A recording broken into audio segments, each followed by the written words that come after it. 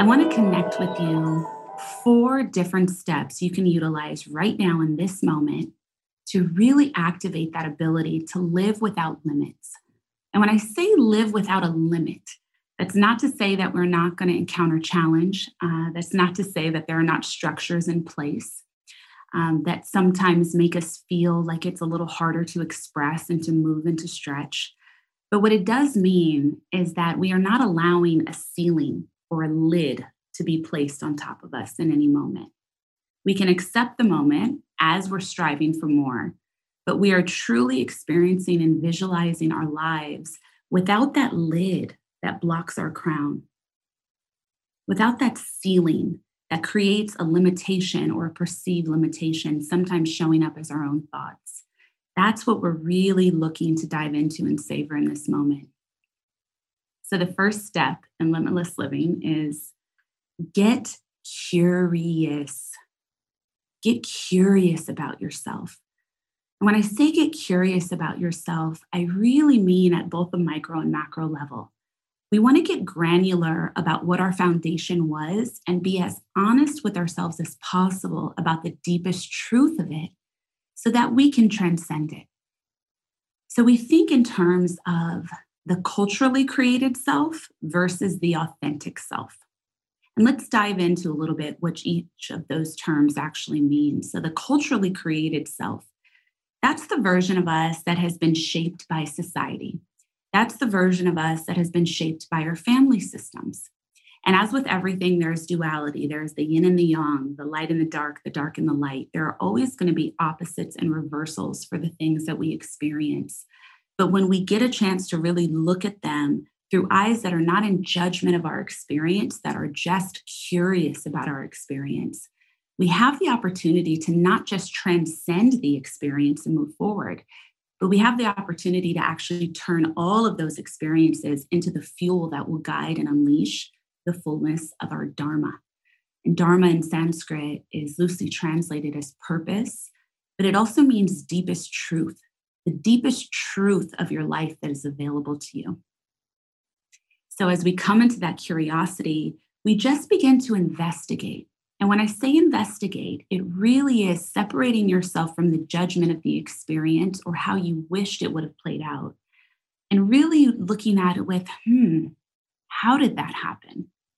Why did that happen? What is the deeper meaning of that? What is the connection to my lineage, to perhaps my ancestry? What are the things that I'm picking up in this tapestry, the smaller weavings? And really looking at them with a sharp, discerning eye and not an eye of, why has this happened to me? Which is valid because so many things happen to us without our direct consent, starting from the moment we arrive here. But when we come into that space, if we can switch the lens into that curiosity, there's so much room for freedom and there's so much room to step into the mastery of who you are. So the culturally created self versus the authentic self, a great way to experience those two is in a moment that you might feel charge coming up, asking, what part of me is reacting to this? Is it my highest self, the version of myself that is connected to my wholeness, my worthiness in every moment? Or is it the culturally created version of me that is in comparative mode?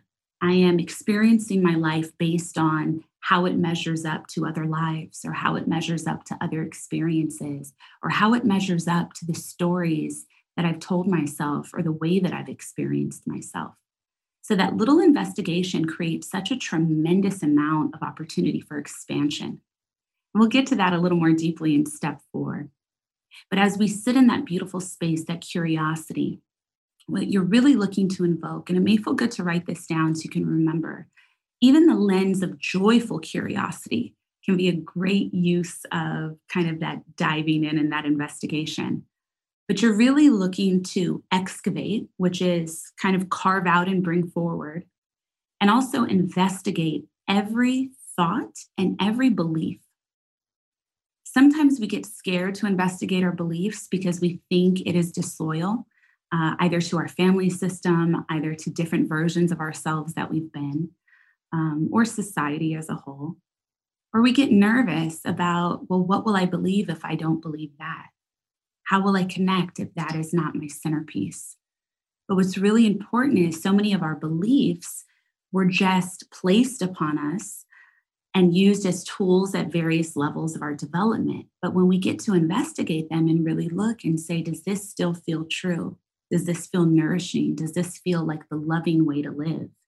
Then we get to refine for ourselves and choose. And sometimes it will be, yeah, I'm going to carry forth that tradition. That feels really good. Or, yeah, I actually really got a great foundation of that knowing, of that belief, of that understanding of faith or psychology. And sometimes it's, wow, that really limited me. Being told to think in this way, being told to believe in this way, viewing life through maybe good and bad, viewing life through punishment and reward. I don't think that fits who I want to be in this moment. And so we just get to be in choice. What we're really looking to do in the step one of living this limitless life is get curious so that we can always stand in choice and be able in each moment to decide for ourselves where we want to go, who we want to be, what we want to do. So that's step one, limitless living. Step two is start noticing the themes and the patterns in your life. I know now so many of us are getting deeply connected to some of the deeper work, and something that is shared really powerfully and beautifully on the Almost 30 podcast are so many different tools, a multitude, a variety of ways to explore yourself spiritually, ways to explore what your life purpose and meaning is. So getting things done like your birth chart or your Enneagram or your human design or all of the tools where you can really investigate what is my unique blueprint, that can be really powerful. What can also be really powerful is taking time to just jot down the memories that have stuck with you. You can do this in a journal. You can do this in a voice note. Does not have to be Dear Diary style. It can also be quick bullet points as they come to you. Again, always experiencing them through the lens of non-judgment and through the lens of curiosity. But start investigating yourself. That same skill set that you might put towards Instagram for the person that you're dating or the person that you're not talking to anymore, let's apply that same finely tuned, beautiful investigative ability to our actual souls and our spirits. Let's get granular. Let's get our notebooks out. Let's create that book of self and keep track of our feelings. Keep track of how we want to feel, how we want to be, and also notice and honor all the versions of ourselves that we were before this one, because those pieces are worthy too. So noticing the themes and patterns means keep notes on yourself. Even the notes that you feel like you might be embarrassed of in the future. Maybe you're having a day where you're really angry, really upset, but you don't want to note it down because you don't want to be perceived as an angry or upset person, or you don't want someone to find it and maybe think ill of you. Those are all limiting thoughts. When we want to live a limitless life, our first concern is how we feel and how we can expand and love ourselves at the deepest level possible. So that also means being willing to witness ourselves in those moments that society told us we shouldn't express and shouldn't feel. So noticing the themes and the patterns, keep notes on yourself, keep a notebook of you. Thank you so much for tuning in to Morning Microdose by Almost 30. We hope you enjoyed waking up. As always, we encourage you to take what resonates and leave the rest. If you enjoyed this trip, tune into the full episode on the Almost 30 podcast.